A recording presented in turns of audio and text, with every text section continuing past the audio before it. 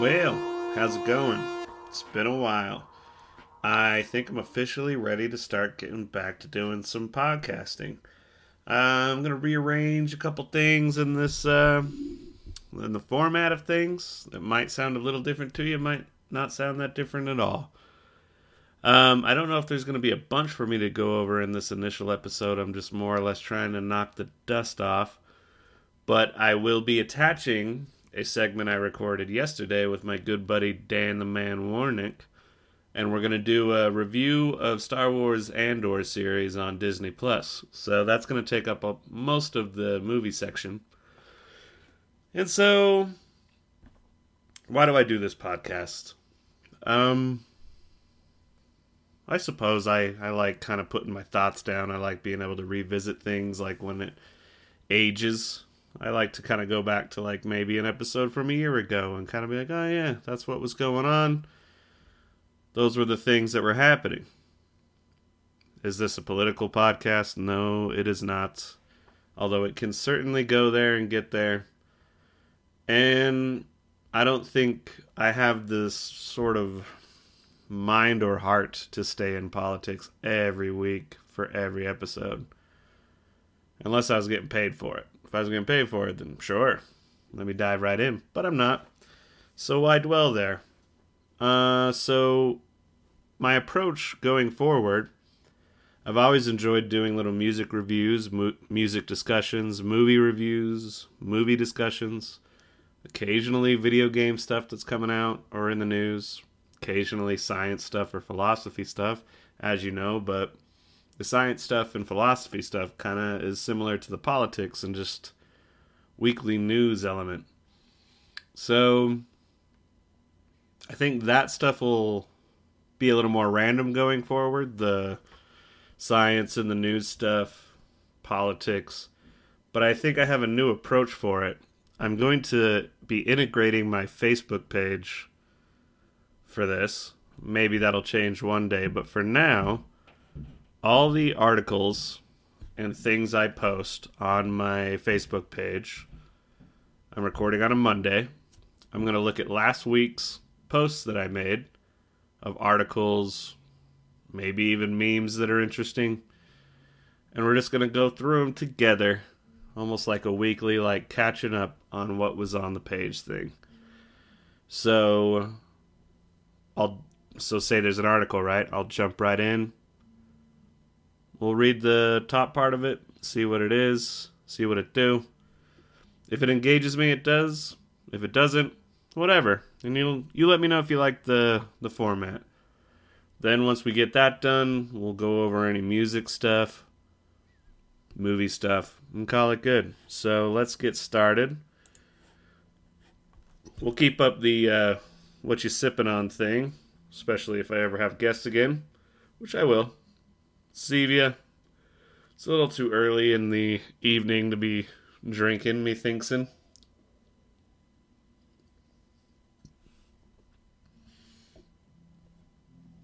At least for me. If I start this early, I just keep going. So, let's pull this up. I think one thing I need to remember on this podcast as well is there could be a little bit of dead air. It's alright.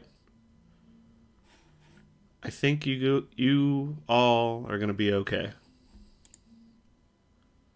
But feel free to write me at thejacobwayneshow@gmail.com if you're like, fuck that, talk the whole time, straight through. So, let's see, we'll take a look-see here. It is the 16th today. We're going as far back as the 9th.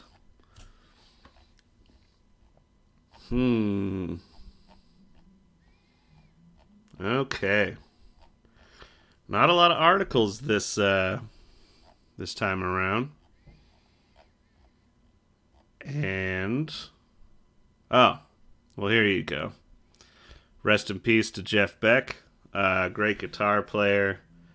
I had one bluegrass buddy that can't stand him, but I think it's just because Jeff Beck is really good, and he's tired of hearing all those like classic rock songs.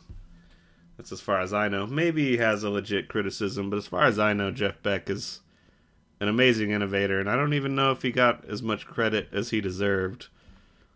That being said, I never listened to it a bunch. I'll tell you one album I loved of his, though. I gotta find it.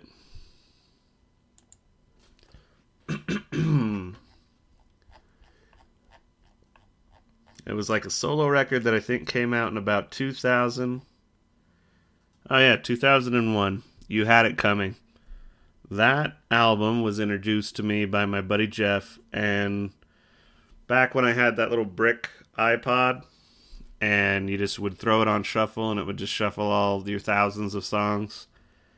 This album was consistently like a thing I would just hang out on. I'd end the shuffle, just let's do the whole thing. I don't listen to music as much when I'm painting these days. It's a lot more podcasts now, which is actually one of the reasons that inspired me to do a podcast, is I appreciate the format. But back in the day, throw on You Had It Coming by Jeff Beck, you'd get a solid about an hour, maybe less, of painting time, man. Then he came out with Jeff in 2003, and it was good, but I fell off a little bit and then just never really took in more. But I think I should, so feel free to write in and tell me what Jeff Beck album I should take a deeper look at. I did have one new band discovery that I was very pleased with. That is Otoboki Beaver. They're a Japanese band. Let's pull up a little bit of their details. I probably should have scanned my page at least before I started this, but oh well. Like I told you, just knocking off the dust a little bit. Otoboki Beaver is a punk rock band from Kyoto, Japan, whose members currently consist of singer Ekorinrin, guitarist Yo-Yo Yoshia, bassist Hiro Chan, and drummer Kahaukis. The band formed in 2009, and their most recent album, Super Champon, was released in May 2022. So, up on my Facebook page, I posted this, but where I learned of them was them performing live on KEXP in Seattle. If you haven't checked those out, a lot of artists come through and play live on there, and then they toss it up on their YouTube, kind of like the NPR Tiny Desk concerts. And it was wonderful. Speaking of NPR Tiny Desk concerts, there was also The Smile, the side project of the two Radiohead guys, Johnny Greenwood and the singer. I know the singer's name, it's just not coming to me. You'll know, and you're probably screaming. But, we'll get... Yeah, The Smile. They're good. Check them out. I have listened to that album a lot. In some ways, more than some of the more recent Radiohead albums. Even though I listen to those quite a bit as well. The Smile really scratched an itch that I didn't know I needed scratched. I'll save some of this movie talk for more of the movie type section. But here's a channel on YouTube you should subscribe to. It is Electronicos Fantasticos. It's these Japanese folk that just grab random electronics like a TV and hook it up to a frying pan and then an amplifier and then a rake or like whatever. Seems like they just attach and smash and plunk it all together. And then they make music with it. It's really great stuff. I don't know if I can describe it much more beyond that. But yeah, just go subscribe to Electronicos Fantasticos. And they are simply wonderful. And you'll enjoy the videos. I hope they make an album one day. Let's see what else we got here. A little more movie type news. Oh, yeah, more movie news. Here, I'll play you this little audio clip. Где трепещут осины, без дубов колдунов, облетает листва. Alright, I forgot I have a different audio source playing right now, so as you can tell, I haven't done this in a minute. But that shouldn't affect the audio of this podcast too much. So we'll keep the audio clips a little more clean for next time. Good to remember. I listened to a live set from The Cure, which was wonderful. If you care to enjoy that, that is The Cure, RAH 2014. Just search that up. It's a really good set there on the old YouTubes. Also, I put up another concert that was posted by Mathcore Index, a page on Facebook. This was of Candiria, and it's live at CBGB's in New York, January 20th, 1996. I highly recommend you look up that concert, because they're a great, way ahead of their time band. It says here, their odd time riff, jazz breaks, integration of hip-hop elements, hardcore, heavy metal, like, it's all in there. I've enjoyed most of their records, some more than others, but, like, the main record I would say to check out by them, at least in my opinion, is 300% Density. That came out in 2001. There's a video that came out around then. Let's see if it's the earliest.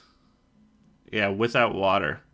It was kind of on heavy rotation in 2001 on, man, what was that music channel? Not MTV. It's like Much Music or something like that. Yeah, Candiria was on a lot. And that's where I got into them, so that's probably why I like that album. But listen to that. Finally bought the album when I moved to Florida.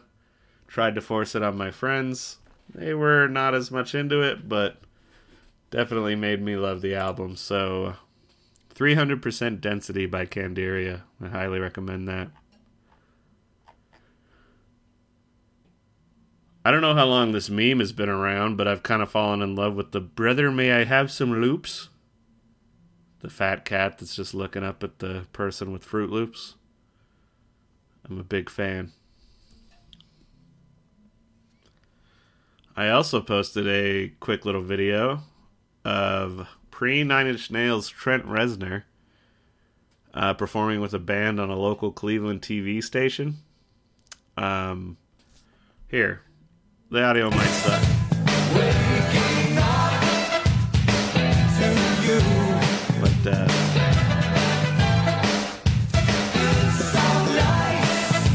But, yeah, does that sound like Nine Inch Nails to you? It's a little bit in there, more than you might think, but that's a pretty fun one to look up. Just look up pre-Nine Inch Nails Trent Reznor band. You'll probably find it. I guess in some really quick sports news, those of you that know me know that I'm a Seattle sports fan. I had favorite teams around, you know, like the Utah Jazz for basketball, etc. But I'd never really locked down favorite teams in a lot of sports. I always like a couple or 3 or 4. But after moving back from China to Seattle, a week later, Seattle won the Super Bowl against the Denver Broncos in 2014. And I got to hang out in Seattle as they won the Super Bowl, and it was incredible. And I just really love the fan base up in Seattle for any of the sports, whether it's the Seattle Mariners, Seattle Seahawks. I mean, Supersonics energy is still in the city, even though they're not around now. They're gonna come back. Got to follow Seattle like as they were starting to Climate Pledge Arena. It used to be Key Arena. That whole process of renovating it so they could get a hockey team, and was paying attention during all that.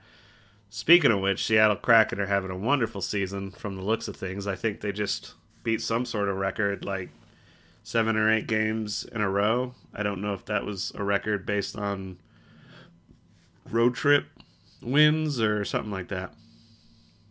But the main Seattle Seahawks news, or Seattle sports news, is that the Seahawks made the playoffs, which they weren't expected to this year. So it was kind of like awesome, even though they lost to the San Francisco 49ers on Saturday. And yeah, I guess there was all this Detroit Lions love because the Detroit Lions beat the Packers to keep them out of the playoffs and help Seattle get in. So lots of love to the Detroit Lions. My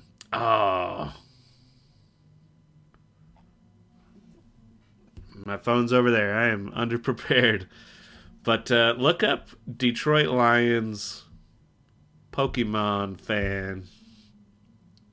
It's like Jamal, something like that. But they got a player on their team that's like super into anime and Pokemon and all this other stuff. And he's a really great character. I don't think I've enjoyed an NFL player as much as that, like quite like that, since Marshawn Lynch, Beast Mode, the legend from the Seattle Seahawks. So I hope the Detroit Lions have a way better season next year, and that the Seahawks do as well, and they don't run into each other too much. And even though the 49ers beat the Seahawks, I hope they beat the Cowboys or the Buccaneers. I think that's how it's going to shake out. I think as I'm recording this, the Buccaneers and Cowboys are about to get started with their playoff game. So I'm going to make a prediction. Tom Brady with the Buccaneers beats the Cowboys. Not basing that on much, but that's my prediction. In music, somebody that I'm just going to shout out for a friend of mine on the old social medias is Yukihiro Takahashi. I think this song's Sailor to look up, but my buddy posted that he had passed away. I'm not sure if that was recent or whatever, but I gave the song a listen. It was pretty good stuff. So Yukihiro Takahashi seems like almost like 80s pop to me, but from Japan. It was an interesting mix of things. So rest in peace to that guy. With that, let's get into some movie news, because I don't really recall any new music release other than check out Otoboki Beaver and check out The Smile. They also released a new live album, I think live from some jazz festival. It's really good. So, movie news. There was one trailer that came out. Here's another thing you can give me a little bit of feedback on. Do you want me to do trailer reactions? I don't feel like I have quite the right reaction to them. A bunch of people get really hyped for stuff, and I don't know if you're ever going to see me hyped. I think the most you'll get is woo. And you know what? Maybe we do trailer reactions just naturally in the episode. How about that? That might work. But as I said, my audio isn't exactly figured out. I'm not going to interrupt to figure that out. So, It is... Where is this? Oh, okay. Beau is Afraid. This is the new movie from Ari Aster. He's the guy that brought you Hereditary and Midsommar. So I'm super excited for this. I don't feel like the trailer gives anything away. It just raises curiosity. And seems like to have a lot of wild creative energy. Similar to, I'm sure it'll have a different vibe, but similar to Everything Everywhere All at Once, which is my favorite movie of 2022. And, yeah, maybe I'll have Dan on. We'll do our top 10 movies of last year, but that's just kind of thinking out loud. Yeah, check out that trailer if you want, but I'm kind of feeling these days I don't really need to watch trailers. If I know about the director or whatever, I'm like, yeah, you got me. I'll see it. I think the only time I really need a trailer is if I'm not totally sure about the premise or like, oh, this person's doing that. Like, I don't know. But if it's something I'm excited for, a director I trust, an actor I trust, I don't need to see it. I'll just watch the movie. With that, this was a little while ago, but I will recommend watching This Place Rules. This is the... Oh, man, what's his name? Andrew Callahan. He's the guy that does Channel 5 News and used to be All Gas, No Breaks on YouTube. He got a documentary on HBO. And you can stream it on HBO Max, and it's his lead-up documentary to the January 6th riot. It was very interesting and funny, considering what a bummer January 6th was. So, gotta give it a lot of credit for that. Being able to be really humorous while tackling that subject matter is really impressive to me. Since this was a while ago, I'll just say check out The Menu on HBO Max if you haven't. Really good movie. True Romance, one of my favorite movies of all time. Showed it to my buddy Corey when he was in town. I'd recommend that. The Pale Blue Eye. Don't recommend that at all. Beautiful cinematography and sets and costumes and acting was solid, but slow as fuck. Not interesting. I didn't find it interesting. It's like the stuff that's supposed to be interesting is predictable detective mystery shit, and it's not intriguing enough to make you sit through the boring writing that's on stage. And it is a little pretentious writing too. Like the acting, they do what they can with it, but oof, I kind of hated The Pale Blue Eye on Netflix. So that is just me. Now, I suppose we'll get into this section of Movie Top, where I go into my letterbox and I'll give you my snap reviews of what I watched this last week. Now, what I just did with the menu and all that, that's like a snap review. This will be a little more elaborate. But you let me know how you enjoy this segment. Our first film of last week was Attack of the Killer Tomatoes. And that was another movie I really hated. I think we went from The Pale Blue Eye, which I actually need to throw up on my letterbox, I just realized, straight into Attack of the Killer Tomatoes. So it was like 2 bummer movies in a row. I gave it 1 star, and I did not like it. Let's see what other people thought. This is Travis Willock. He gave it 1 star. He says, there's camp and there's camp. This is the latter. Not enough tomatoes to justify the few chuckles to be had. Very true. So, my quick little review of it is that it's like a movie that was made by Tucker Carlson or like Ben Shapiro back in the 70s. It's like all right-wing jokes and the shitty humor, and I don't know. Yeah, it's all like the ineptitude of government and just foreigners and just stupid shit. Not funny. The tomatoes sucked. And I was remembering a time when I was younger that I saw one of the Attack of the Killer Tomatoes movies, and it had to have been the one in the 80s or later, because like I remember like some animation, like some character to the tomatoes. Like in this version, I think it's a 1977, 78. Yeah, it's just tomatoes rolling on the ground. It's like terrible. So yeah, fuck that movie. I hate that movie. I wouldn't mind if it got destroyed.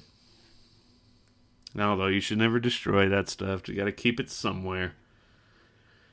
But luckily enough, the next night we watched The Banshees of Inisherin. There's a lot of... I don't know if the Oscar nominations have come out yet. I don't think so, but a lot of people feel like it might get nominated for Best Picture. Colin Farrell won maybe it was a Golden Globe for his role.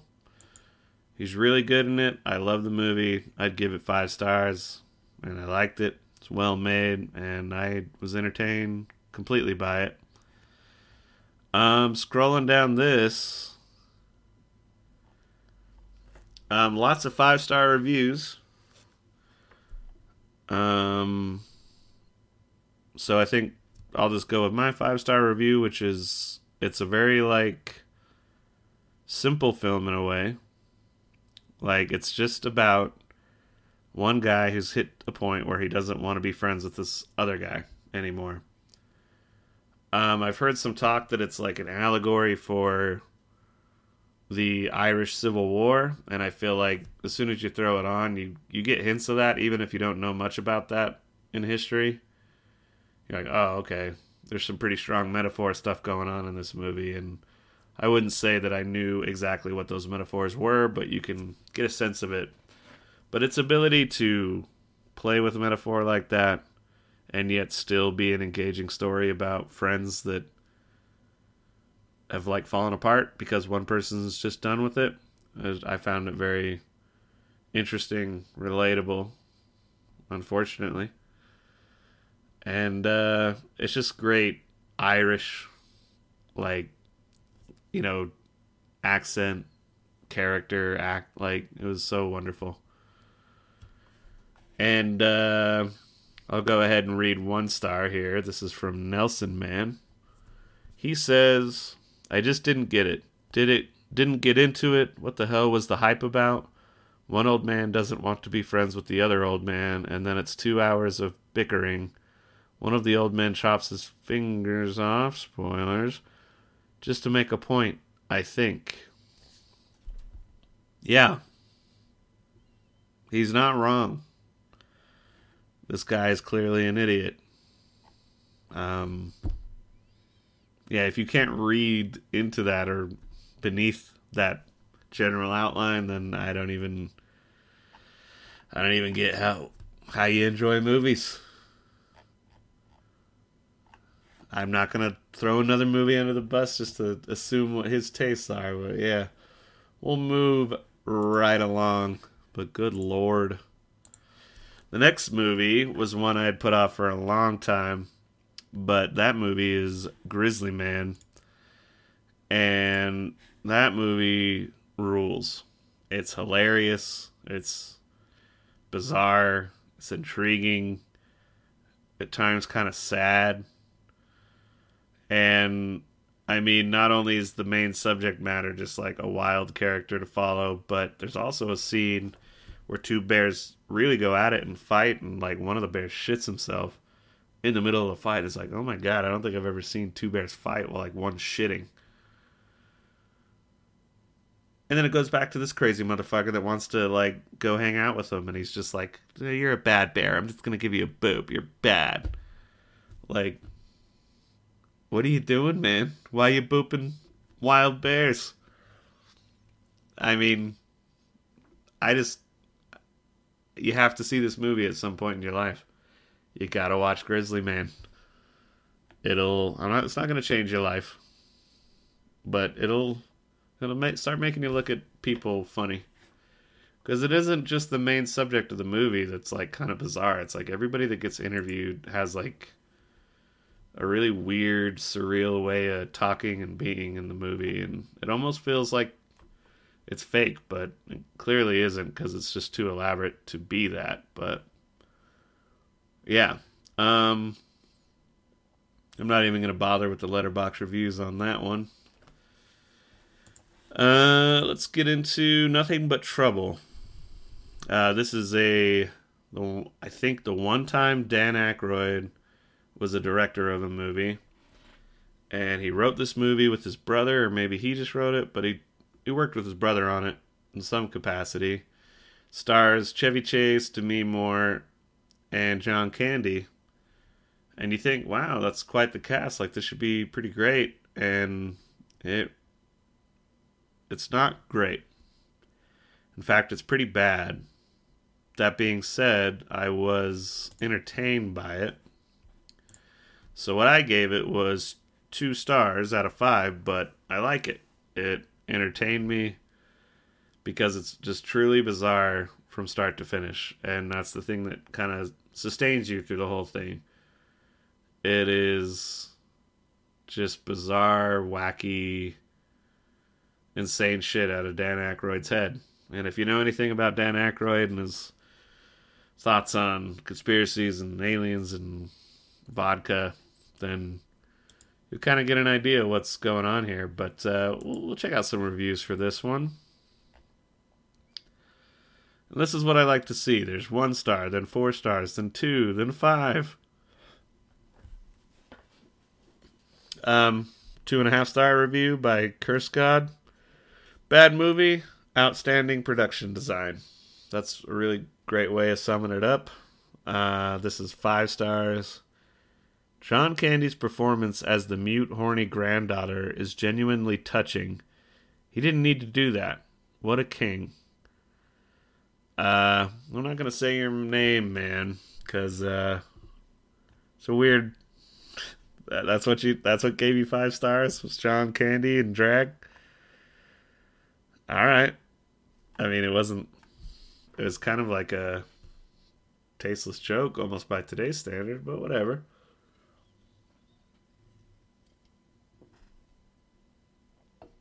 Here's another 1-star review. Dan Aykroyd dressed as a man baby is a perfect metaphor for the making of this movie. You are right, Nico Di Gregorio. Gotta agree with Nico over 5-star loving John Candy dressing up as a lady. Dude. Nothing But Trouble, do I recommend it? If you feel like watching some really weird shit that's almost nostalgic because of its 90s-ness. It's 91, so it's in that weird spot where it's kind of 80s, but starting to be 90s. Like Drop Dead Fred, Highway to Hell, some other movies like that. And then we watched Total Recall. Pure classic. Reminded me how much I love Arnold movies, how much I love Paul Verhoeven movies. If you don't know who that is, he's the guy that directed Starship Troopers, Showgirls, Basic Instinct, RoboCop, and Hollow Man, I guess. He had a run. I was talking about it with my buddy Dan, who is going to be the tail end of this episode. He went from RoboCop to Total Recall to Basic Instinct, Showgirls, and Starship Troopers. It's a crazy run. All wonderful movies. I believe he's Dutch, and I need to see a lot more of his home country movies and some of his other movies that I just haven't caught yet, but wonderful style and really hypersexual and violent, but I think he is sort of making a point with it. rather than just being that for the sake of it. But there's nothing wrong with just doing that for the sake of it either. People need to remember that movies sometimes are just for big old gory, bloody, sexy fun. They don't have to always have a message or a point. Sometimes it truly is just entertainment. And that's alright. Also, Total Recall. Let's see if I can find the guy who did the score.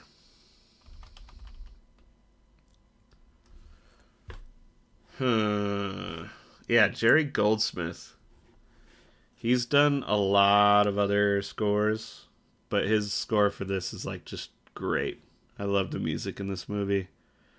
Oh, he did Alien, The Mummy, First Blood, Chinatown, Gremlins. Wonderful composer. And I am following him on Spotify, so Jerry Goldsmith. Check him out sometime. Do a deep dive. Realize how great he is. He's right up there with John Williams and Danny Elfman, in my opinion. Maybe even Hans Zimmer. All that. Alright, with that, I might have missed a couple things. Might have been a little bit clunky on this episode, but that's alright. We're going to transition now to my review of Andor on Disney Plus with my buddy Dan the Man Warnick. Alrighty, we are here in the movie time, whatever section of the Jacob Wayne Show.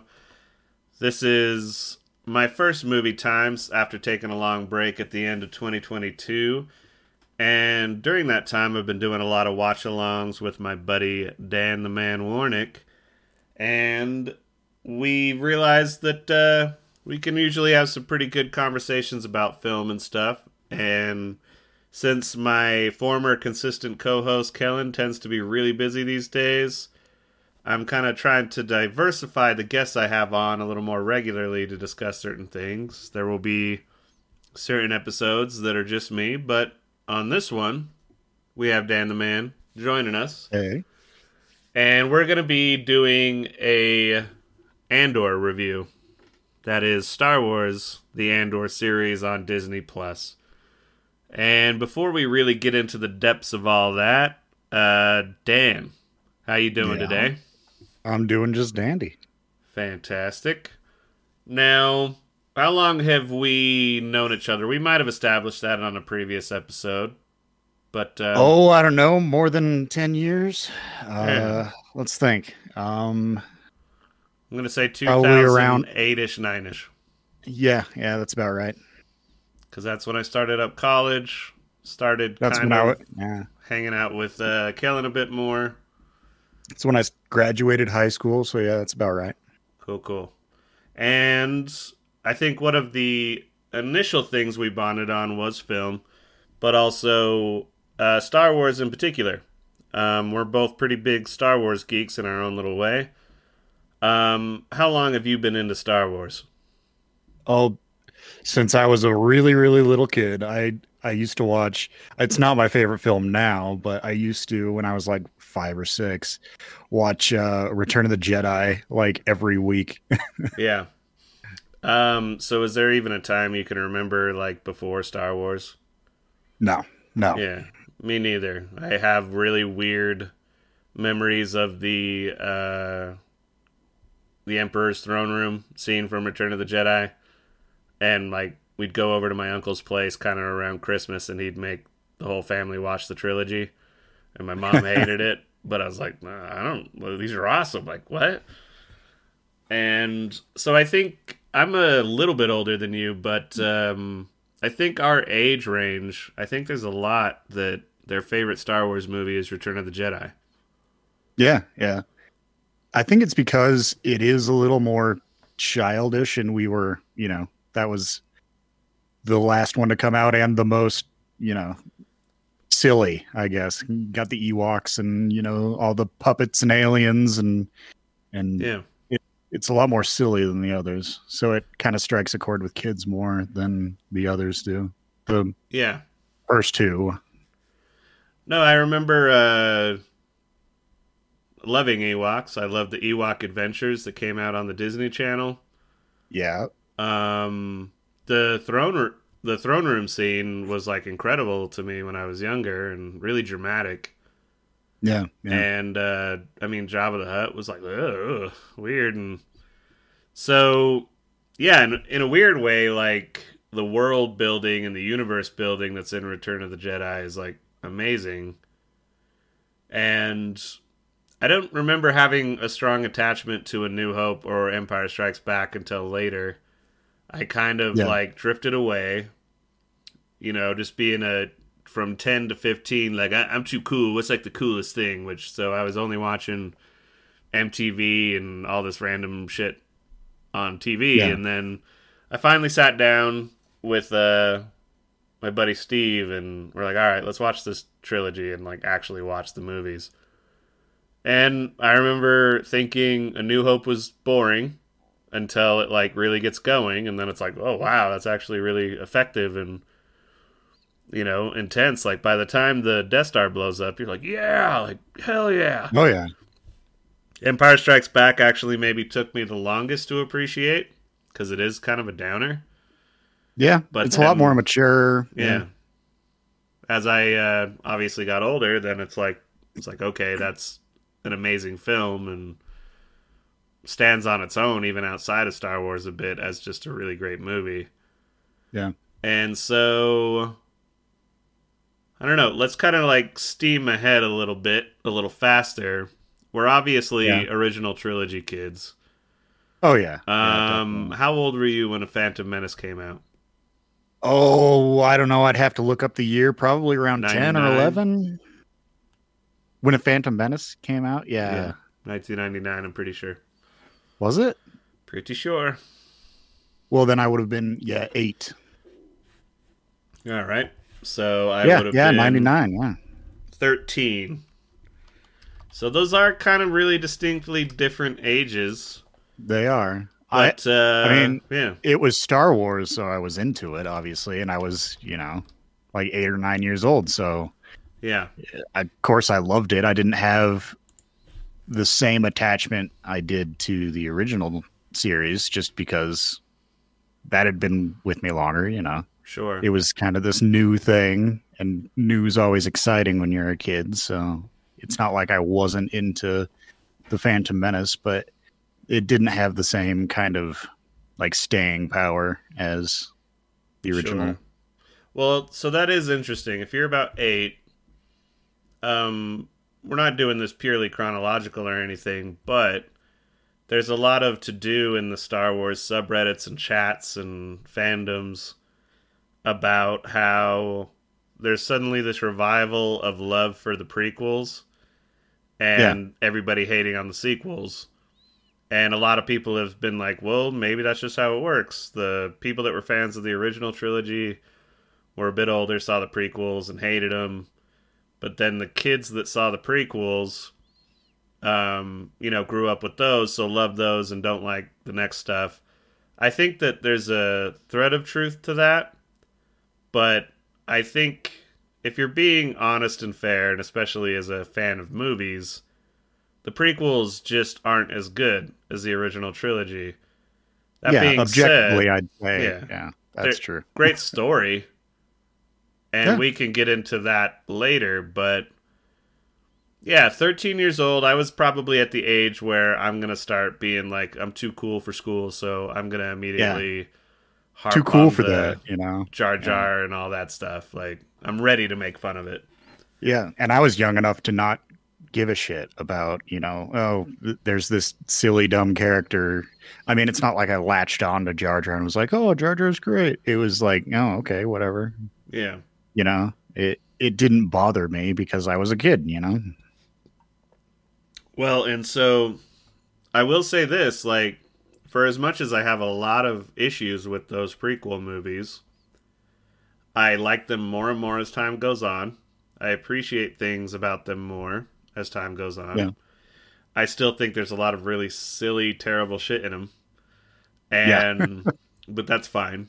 Because it's like when you take an IP or a story that is supposed to have as broad of an audience as possible, that's just such almost an impossibility to make a really great movie when you're doing that, because you're trying to appease so many different tastes and styles that it's going to kind of come out a little wonky. And so that is what's amazing about A New Hope, and kind of in its simplicity, is that it's like, wow, it has such a broad appeal, and it's kind of hard to take a lot of dings at it. But with the prequels, each time they came out, I was hyped. I was like on the internet chat rooms, like the speculations and set photos, and I was always like, okay, this one they're going to correct it, and they're going to like, this one's not going to be as goofy as the last one. And and they actually did kind of follow that a little bit. Like each one got a little cooler. Better. Although in hindsight, I like A Phantom Menace a lot more than Attack of the Clones. But but we could do a ranking episode sometime in the future. Yeah. Let's get into the nitty gritty here. That prequels left kind of a bad taste in everybody's mouth, unless you were maybe a kid that just didn't give a shit. You're like, these are just awesome. But when Disney said we're buying the rights to make 7, 8, and 9, there was always the mythical 7, 8, and 9, and the hype train immediately started back up. My nerddom immediately like went off again. And the first like trailer and teasers for The Force Awakens like got me all hype as fuck. Oh yeah. And let's just say that's another subject we can really get into, of like why the sequels didn't work, but I enjoy Force Awakens and Last Jedi enough. But the way that 7, 8, and 9 function as a whole, like, I can't stand, and I like the prequels more. And it's all the studio meddling, and, fans didn't like The Last Jedi, so let's fire this guy and hire this dude, and the design by committee kind of thing. I hated it. And the only one of those original 9 movies that I have a hard time wanting to ever see it again is The Rise of Skywalker. Yeah. Like, it's such a clumsy, by committee, terrible way to end it all.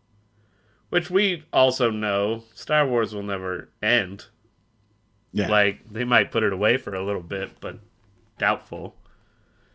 Mm-hmm. So, yeah, I think a lot of Star Wars fans, especially of our age range, kind of by the end of episode 9, we're feeling pretty fucking out of it, and like not that, like, I don't even know if whatever, Star Wars, I guess. Yeah. And Solo was fine. I actually really liked Rogue One, but I am in the camp that likes the more of the Jedi stuff. So when I watched Rogue One, I was like, okay, cool, Rebels. It's like kind of a war film. I like it, but where's my like magical Jedi stuff and aliens and mythology? And so I remember looking back at that feeling like I was missing a little something, which we will get into with Andor. But then we have Mandalorian. That was actually pretty great when that first came out, and I was like, oh, okay, this is Star Wars-y. Yeah, I enjoyed the more space westerny kind of feel to it. It felt a little more like kind of like A New Hope vibe, sort of, but more western, more space western than that. Yeah, and it was like that old TV show Kung Fu, kind of adventure of the week. Yeah, kind of going on these little adventures, and just the Mandalorian shows up and helps out, and then boom, on to the next episode a little bit. Yeah, more standalone episodes with a little bit of a through line, Yeah. So Mandalorian comes out. That kind of takes a bit of the bad taste of the sequel trilogy out of people's mouths, and it starts reviving Star Wars a little bit again, I think, for a lot of people. Although, as you get into Mandalorian Season 2, it does... There's a meme that went around that was like Jon Favreau like writing a Star Wars show, and it's just this little kid with all his action figures. Yeah. It did kind of become this thing where it's like, all right, what if a what if a bantha comes in and fights an Ewok, like, but on Tatooine? And you're like, okay, cool. And you have to remember, it's like, okay, Star Wars is for kids, first and foremost. George Lucas always said that. But, you know, being an older dude, I'm like, what if they made like a more adult badass Star Wars, though? They could do that too. But, you know, I'm like, they won't do that. And then they released Book of Boba Fett, and that's where shit started to get wonky again. There's Billy. Yeah. I love Robert Rodriguez, but that man can get really fucking corny. Yeah, definitely. He went way more Shark Boy and Lava Girl on Book of Boba Fett than he went Desperado. Yeah. And it's just like, damn it. Like, and I think maybe one of my least favorite things in Star Wars happened in Book of Boba Fett, which is those Gen Z bikers on the super colorful bikes chasing that dude that worked for the mayor. It did not fit in at all. They felt like they were like transplanted from a completely different universe. It did not work. And like it was so slow. Like, did they try to make this chase seem as like slow as possible? Like people just kind of slowly walking by him, like, oh geez. It's like, remind me of that Seinfeld episode where George is on the scooter bike and he like bumps into the old folks with their scooter bikes and their gang. Yeah. And then they just chase him down the street and people are just like walking by him. But and I really liked the Mandalorian 2.5 episodes that existed within Book of Boba Fett. That was really cool. But it just showed how much they gave a fuck about Mandalorian and Ahsoka a little bit. And that part of the story. And then, well, people wanted Boba Fett, right? Like, so just fucking, there you go. So then the Disney corporate by committee laziness is starting to creep back in a little bit. Yeah. Then Obi-Wan. And I was really disappointed with Obi-Wan in a lot of spots. Yeah. I think by the end of it, there was enough stuff that I enjoyed, that I appreciated, that we got to see, and like kind of the Vader Obi-Wan stuff. Yeah. Mostly Vader stuff. But man, and not to knock the acting of the actress that played Leia, but just the Leia stuff. Yeah. I hated it. Once again, super slow chases. Like, what the fuck is this? Like, like, god damn it, this feels like a CW show. Like, and yeah, just like, I'm not gonna listen to you, Obi-Wan, and then she like runs through the streets and just, it's like, oh my god, this is like really annoying. Yeah. But so by the end of Obi-Wan, I'm kind of like, jeez, maybe am I just getting old and like cynical? And yeah, I definitely am. But then Andor comes out. And then I saw, well, before Andor comes out, I see the trailer. And even from the trailer, you could see that there was more attention and care put into the set design. And the scenery and all that stuff. And I was like, oh, like, that actually looks really good. But I'd already been burned too much by Disney stuff. So I was like, still kind of like, okay, Andor's coming out. I'm definitely watching the first day it comes out, but we'll see. Yeah, and we'll get into this in depth, but Andor, as it stands right now, is my favorite Star Wars content ever. This might I don't know if I'd go that far, but I'd say my favorite since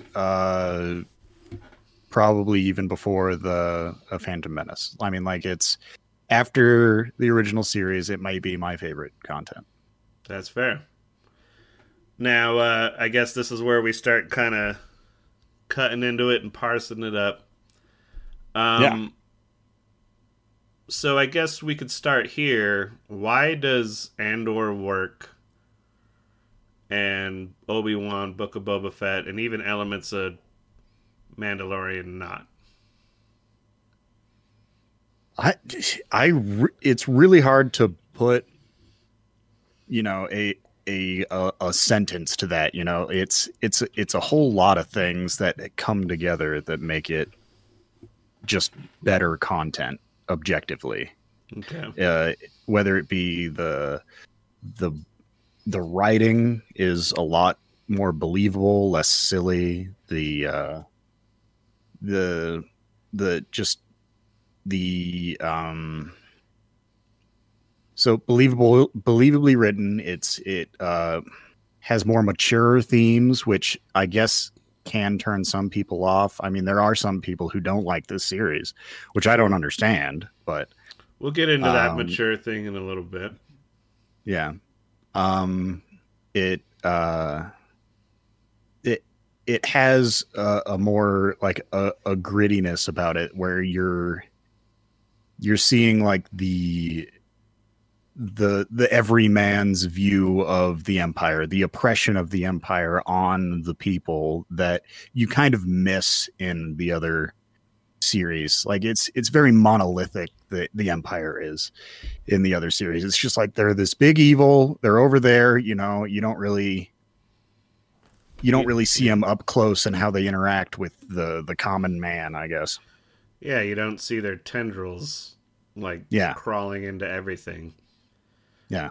And I would say for me, why Andor just at its bare bones functions better than those other shows and the sequels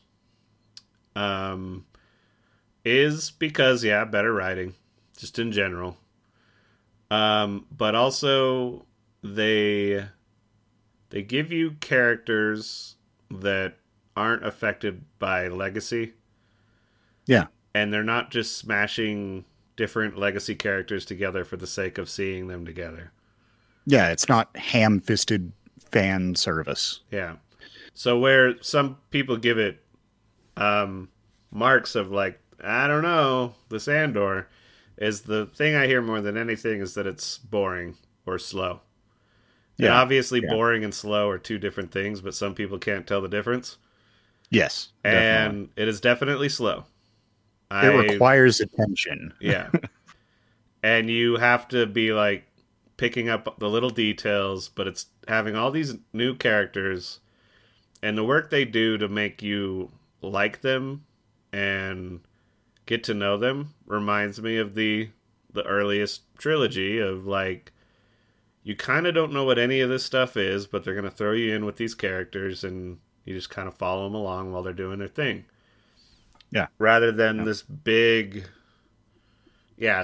like overly dramatic or like, what if we get to see that character with this character, or that character's related to this character? Yeah. Will this one turn good or turn evil? It's like beyond that. These are these people in their day-to-day lives, and this is this evil thing that's affecting them. Yeah. And like one element you pointed out, but absolutely, is that this is the first time the Empire's actually felt like, man, I fucking hate the Empire. Or like it's oppressive. Creepy or scary. Mm-hmm. Like, this whole thing's going to be spoilers, so, just be ready for that. But, the prison scene, or not scene, but like episodes. The arc, yeah. It's just like, when you're not watching that show and you're just kind of going about your day-to-day life, but it's like, while you've been watching it, you're like, ugh, you'll just catch yourself thinking about it.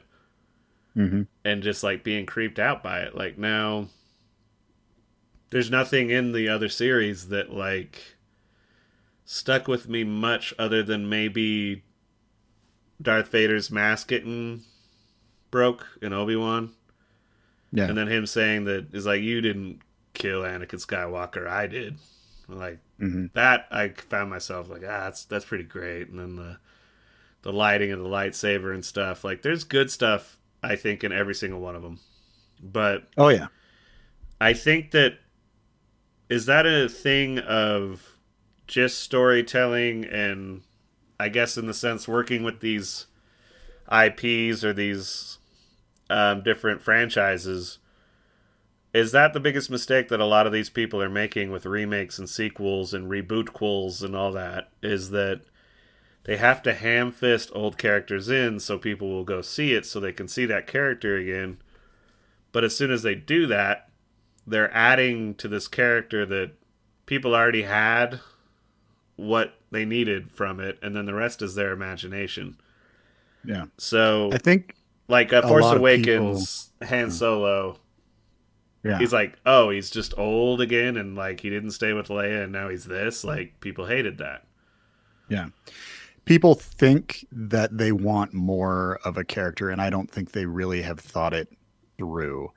And I mean, I don't blame the writers for trying to give people what they want. People have been saying, oh, I want more of this character. I want to see what happens, you know, all of that. But inevitably, you're going to piss somebody off. That's just going to happen. And it kind of constrains you as a writer into certain lanes that you're not writing a story as it develops, or you've got all of these little strings pulling at the story that you want to write, and it can feel contrived at the end. Well, and so that's kind of like one thing to touch on, at least lightly.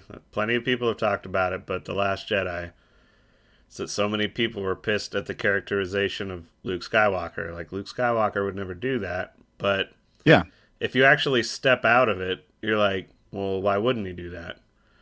There is a narrative where he could be led to being this cynical old hermit that has given up on the Force and all this stuff.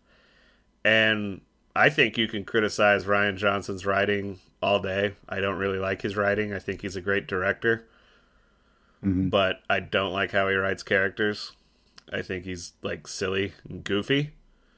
Yeah. And that's not what people wanted. They wanted a little more drama. But beyond Rian Johnson, the people I blame the most are the fans of Star Wars. I don't think they know what they want, because every time you get into like a subreddit or whatever discussion thread, there's always a bunch of people that are like, this is what they should have done in The Return of the Jedi. They should have had A, B, C, D, and they all are just like, Luke Skywalker's going to pull a Star Destroyer out of the sky and then fling it at Kylo Ren, and it turns out that Rey was actually Obi-Wan's, that it, you know, and they're like, what? That would be terrible. But, like, they have the vision in their head of it, which it pleases them, which that's why I got to go back to when you write these things, it's like you should have a plan for a 3-film arc, a trilogy, or whatever your arc is going to be. See that to the end, and then, for the most part, leave those characters alone.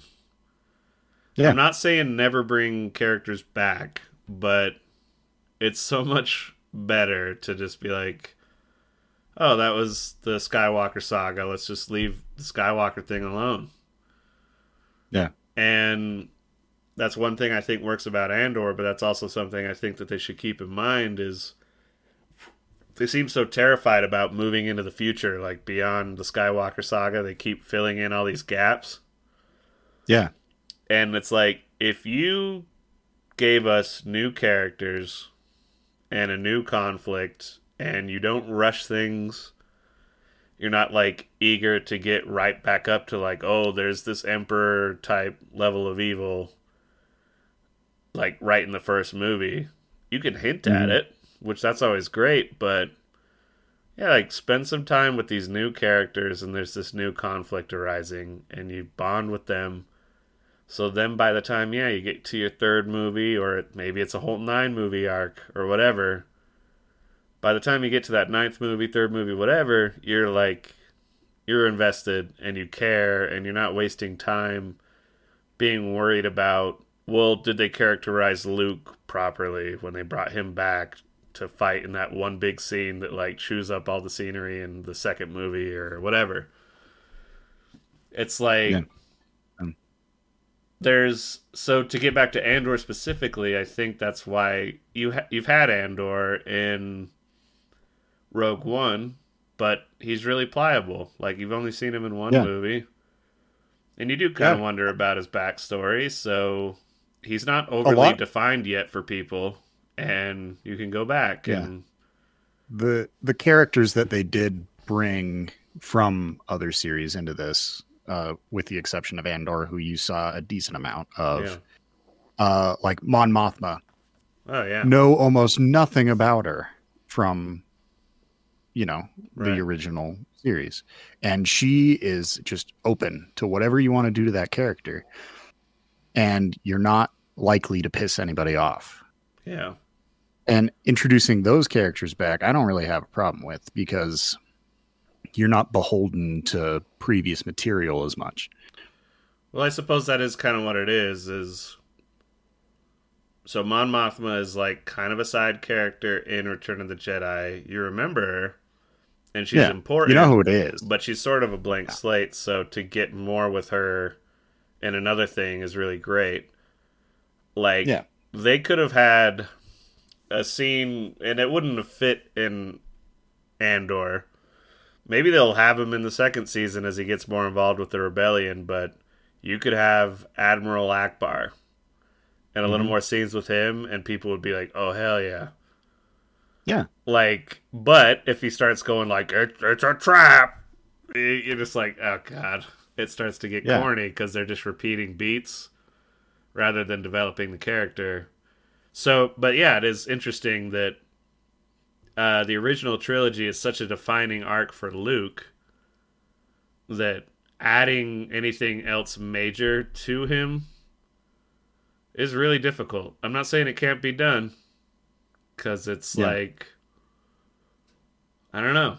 Because it's like, you do kind of want to see, like, how does he go out? And you do want something kind of epic. And I don't hate Last Jedi like a lot of people do, but kind of what I hate about Last Jedi is more like the Canto Bight stuff. Yeah. But I guess that's kind of what that is an element of why Andor works. But I suppose that does lead me into that, is when I saw The Last Jedi, it was Canto Bight, this is corny. The Rose character's corny. Oh, Finn's all corny now. They just they introduced this Benicio del Toro character that's just pointless and you don't need him. Yeah. But that's where we run into this conflict, is some people with Andor say, oh, it's not Star Wars because there's nothing for kids in this. There isn't enough, like, kind of, I'm not going to say goofy, but there isn't, like, humorous alien stuff going on as much. Yeah. Or, like, things like that. And that's an argument I can hear, certainly, where I'm like, well, okay, yeah, because there's times when you could drop into Andor and watch it on its own and enjoy it outside of Star Wars. Yeah. So there is that sense that how Star Wars is this really? And like, that's a good point, because there are elements of Star Wars stuff that you're missing that I guess me, who usually likes R-rated content, adult content, more mature stuff, like, you don't have to have a silly farting alien. I'm good. Yeah. Like, but people are like, no, like, where's the fucking lightsabers and, like, all that stuff, and more connection to Star Wars stuff, like maybe like Black Sun or whatever, like a little bit of the geeky fan service stuff. And I don't know. What are your thoughts on that? I think that kind of connection to the wider Star Wars story and even like the tone of other Star Wars content, the disconnecting from that is why it works, in my opinion. Mm-hmm. It's also why some people don't like it, which is fine. You don't have to like everything. Sure. But that's why I enjoyed it so much, is it felt a lot more fresh than just rehashing the same thing. I don't want to watch the same movie again. I don't want to watch the same TV show again. Sure. Even if it was great, if it's already been done, just go watch that. You liked it originally, go watch it. Sure. It doesn't need to be done again. I felt like this was telling a side of the overall, Star Wars canon that wasn't explored very well. Yeah. And it wasn't just, meanwhile, this is what's happening to these characters. Like, they're fully fledged characters that, have their own motivations and sometimes very complex motivations. And Yeah. it stands on its own. And I think that's what, a lot of Star Wars content is missing, is it leans too heavily on everything else. Right. Well, so yeah, like one thing I came across was one of my favorite characters in the show, and I think for a lot of people is the character of Luthen. Yeah, he was by great. Stellan Skarsgård. And, he gives Andor that kyber crystal necklace. Mm-hmm. And he seems really skilled and, like, able to do all this stuff. And so, obviously, a bunch of people are like, whoa, did he used to be a Jedi? Yeah. And they want that. And they're like, oh, but, like, the corny thing that Disney Star Wars might do, it's like, another Jedi survived Order 66. And yeah. And it's like, now you're taking away from the impact of what Order 66 was supposed to mean. Yeah. And it's just like, he doesn't need to be a Jedi. But also, you don't need to answer that. Yeah. You can just leave it a mystery. You could leave it mysterious, yep. And the character himself is mysterious. So, yeah. And it's like, I don't need everything. Yeah. if you can, like, pepper in a bunch of, like, maybes, that's, like, so much more satisfying sometimes. Yeah.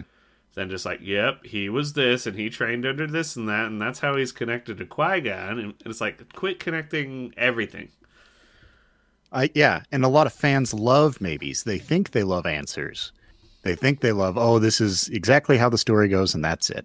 Yeah. And that's not true. They love maybes. Fans love maybes, because then they can get all in their head about it and talk to their friends about, it could be. Sure. That's what a lot of Star Wars fans love.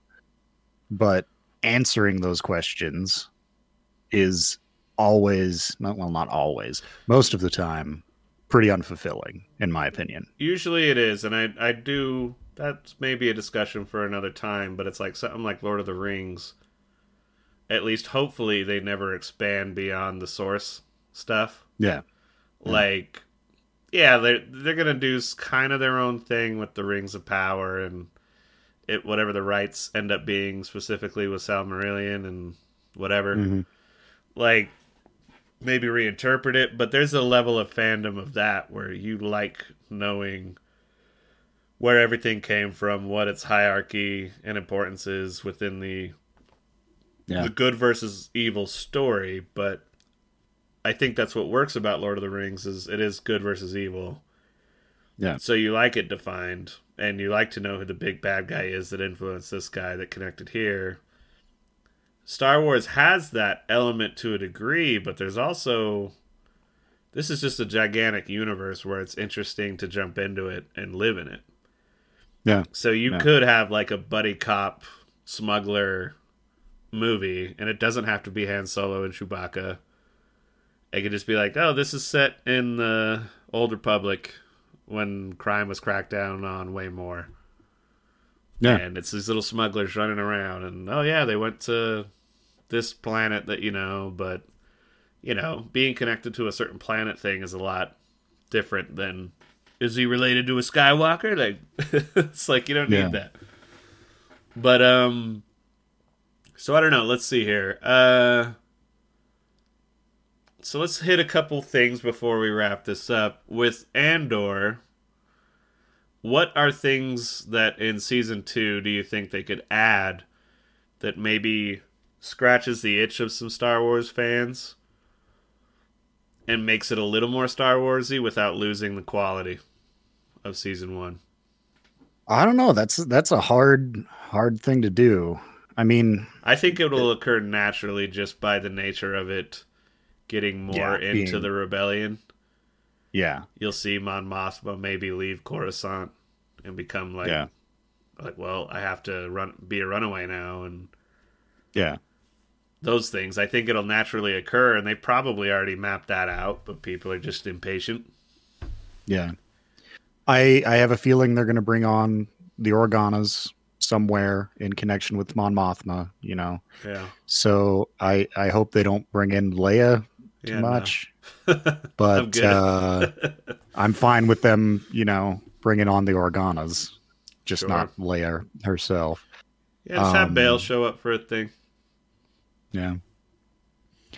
Yavin I can 4 tell. is cool. Maybe set up Yeah. that base. I don't know. Yeah. Yeah, you could do that for sure.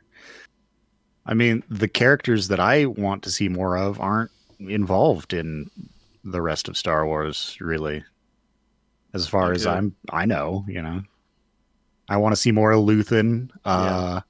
I want to see more of Kino Loy, the Andy Serkis character. But I Yeah. mean, if they just left that where it is, I'd be fine too. Sure.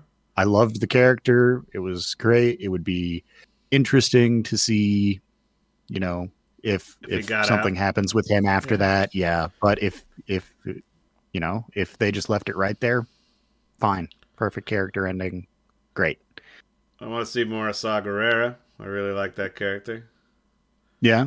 I think inevitably you will, just because of his presence in Rogue One. And all that. Yeah. I want to see that ISB agent go full Dommy Mommy on the one dude. Yeah. Yeah. Like, just, get him, like, with a ball gag in his mouth. Like, that was one thing in Andor where Bix, like, shows up at the one dude's apartment late at night. Yeah. And it's like, whoa, sex exists in the Star Wars universe. I was like, awesome. Like, it sounds like such a tiny little thing, but it's like, it's so much more human, It's just like, oh, yeah. Jealous boyfriend. Yeah. She went and hooked up with him, but he's like, who's this guy? And it's like, that's pretty natural. It's normal. And, like, that was stuff that existed in the original trilogy. Just the relationship back and forth with Leia and Han. Like, are they gonna hook up? Are they like, what? Like, could they? That's, like, just human relationship stuff that existed while this other big universe stuff is happening. Which, all of that stuff in the sequels and the prequels was, like, so clunky. Like, yeah, it's just like, I love you, but I hate sand. Or then, like, Finn sort of, like, wanting Rey, but, like, ill-defined. Like, there's no real... Or, like, just suddenly Kylo and Rey are in love with each other. Like, wait, what? Like... Yeah. Star Wars has never really done romance well, in my opinion. I think the flirting with Han and Leia was good.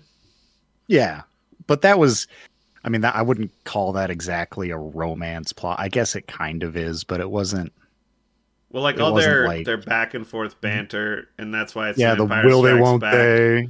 Yeah. Like, at the base, and then they're stuck in the ship together, and it's just, like, tension. Like, I think that's never been better in any other bit of Star Wars than that. Yeah. And I love those moments of just them and the Millennium Falcon, like, just kind of with the sexual tension. Like, I loved those parts of Empire Strikes Back just as much as the Boba Fett stuff, and, like, that's what makes that movie so great to me, and that's what exists in Andor, is that there are these, like, nice relationship building things, like with Bix, and... Or, like, the weird fucking mom of the one guy. What's his name? Oh, yeah. Yeah. It's a very interesting dynamic. I don't remember her name, but... Cyril Karn? Isn't that the... Cyril is her son. Oh, and his, like, little speech, like, he's trying to motivate, like, the corporate guards to, like, well, if we work as a team, we'll make it happen. Believe in the unity of being lawful, and everybody's just like, oh god, when is he gonna be done? It goes back to that I don't know, his character especially, the ruthless kind of ladder climbing, self important kind of uh I don't know, it's he's not like evil per No. se. He's just outrageously ambitious Right. in like he craves, that climbing of the ladder, and it I liked seeing that kind of thing in relation to the Empire. Like Yeah. it they're not all just like this monolithic evil. They're just self-interested assholes like everybody in the world is. Yeah. Like it's But it was such a well-defined character because it's like you get that first initial bit, he fucks up, has to go live with his mom again. yeah. You get a You taste see of his like, oh, motivations this well. is how his mom is and was when he was growing up. So no wonder he's like ladder climbing and like also wants to get the fuck out of there. Yeah. And it's Yeah. so well defined, and he's just such a simp through the whole thing for like, the ISB super ordered lady. And it's well defined. You go to the Star Wars sequel trilogy, look at a character like General Hux. He's a screaming, virulent Nazi in The Force Awakens. And then he turns into a wacky, like, slipping on a banana type character in Rise of Skywalker. Yeah. Well, even in Last Jedi. Like, so it's not Rise of Skywalker's fault. Like, and what they did to Finn, like, Finn was an intriguing character that they just fucked up his character in the next two movies. Yeah. And it's just like, so much of that is because they didn't really know what these characters were. Yeah. They knew they wanted a black stormtrooper, the lady main protagonist. They wanted like a cool chrome lady and a stormtrooper, Captain Phasma. Like, that'll look cool. Yeah. And it's like, it looks cool, but like, why? Bet it'll sell a lot of action figures. Right. Like it's. But it's like, how many do action figures even sell as much as they used to do when we were little? I don't know. I know feel I like had a kids shit ton are of them, but that into it. I don't know. That's once again a discussion for another thing. But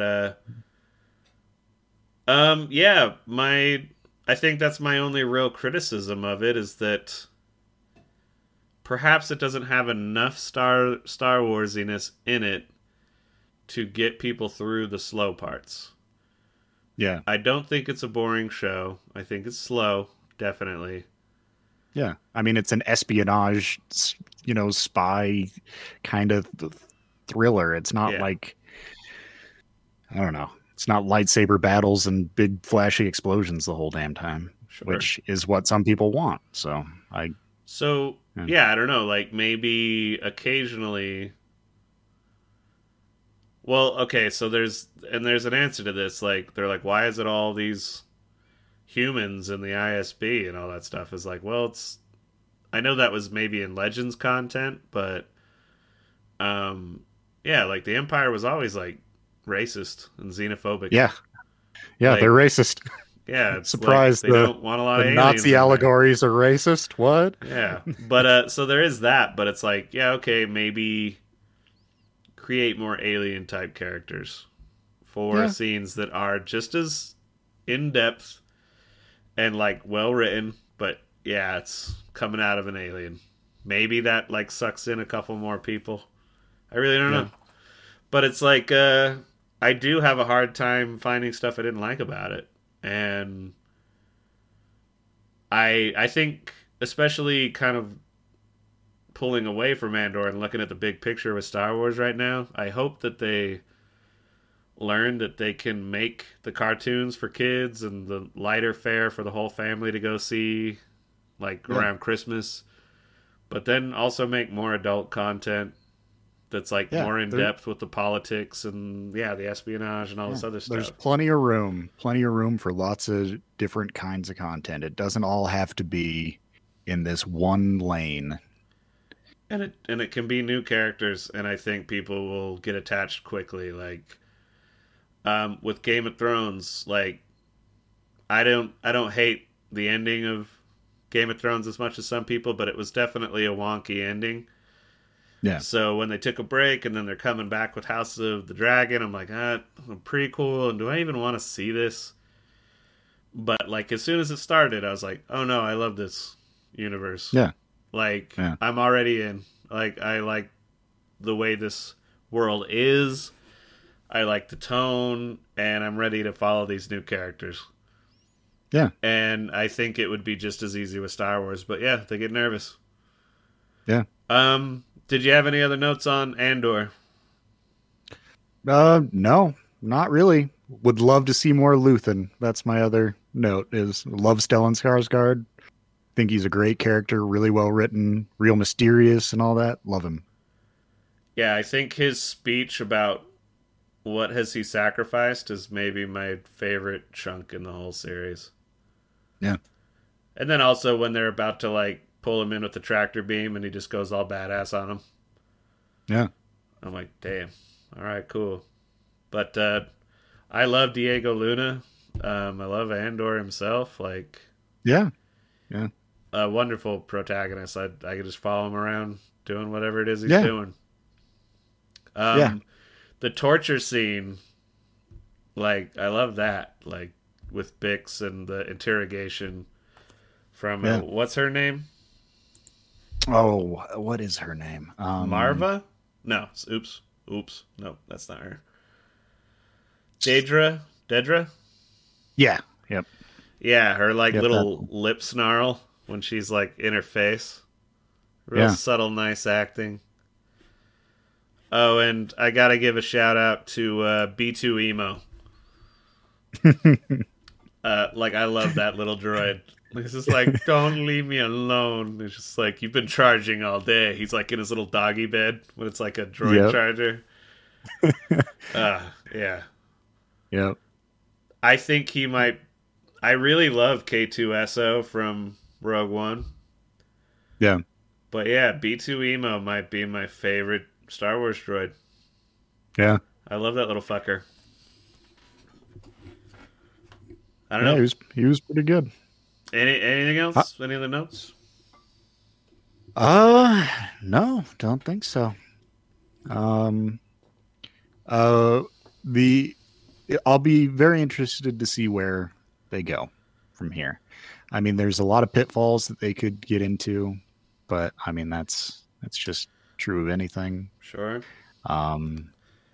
But I hope that Disney looks at the critical response to this show. Maybe isn't quite doing the viewing and the numbers that they want, but obviously it has, I think, the best critical response of all the shows, and I think even Diego Luna won something, which I don't know the last time anybody won something for like acting in Star Wars. Yeah. So I hope that this influences, like, once again, I want each show to have their own style and their own approach. But with the Acolyte coming out in the future, I'm like, I hope they're like, oh, yeah, we can be more adult with this. Yeah. And because, as I said earlier in this discussion, I'm definitely more on the Jedi Sith part, so if you can take a little bit of the maturity and the adultness of Andor and inject it into that, that might be my favorite. But I don't know. I guess with that, we'll maybe wrap it up. Yeah, sounds good. Is there anything else you'd like to come on the show and discuss in the future off the top of your head? Not off the top of my head, but all right. Well, I'll let you know when a new series is coming out, making sure you're watching it, or any I'll be watching interesting it. little speculative news. We'll do some movie reviews too. We might be a little late. I'm going to try to be going to the theater a little more this year if I can. Yeah, it's So been a long time since I've been. So we'll see about some newer stuff coming out, and we might have to wait until stuff comes out on streaming and then do reviews then, but I don't think people really mind that much. Yeah. But cool, thanks for coming on, and we'll be having you on again. Yeah, sounds good. Bye. Thank you for listening to The Jacob Wayne Show. If you would like to contact us, please write us at fakoshka@gmail.com. That is FAKOSHKA@gmail.com. You can find us on Spotify, iTunes, and YouTube. Simply search The Jacob Wayne Show and it should pop right up. Make sure you like and subscribe and leave a review and share this podcast with your friends. Please write us. It helps add content to the show and makes the show even better for you, the listener. Thanks for tuning in. Welcome to the Jacob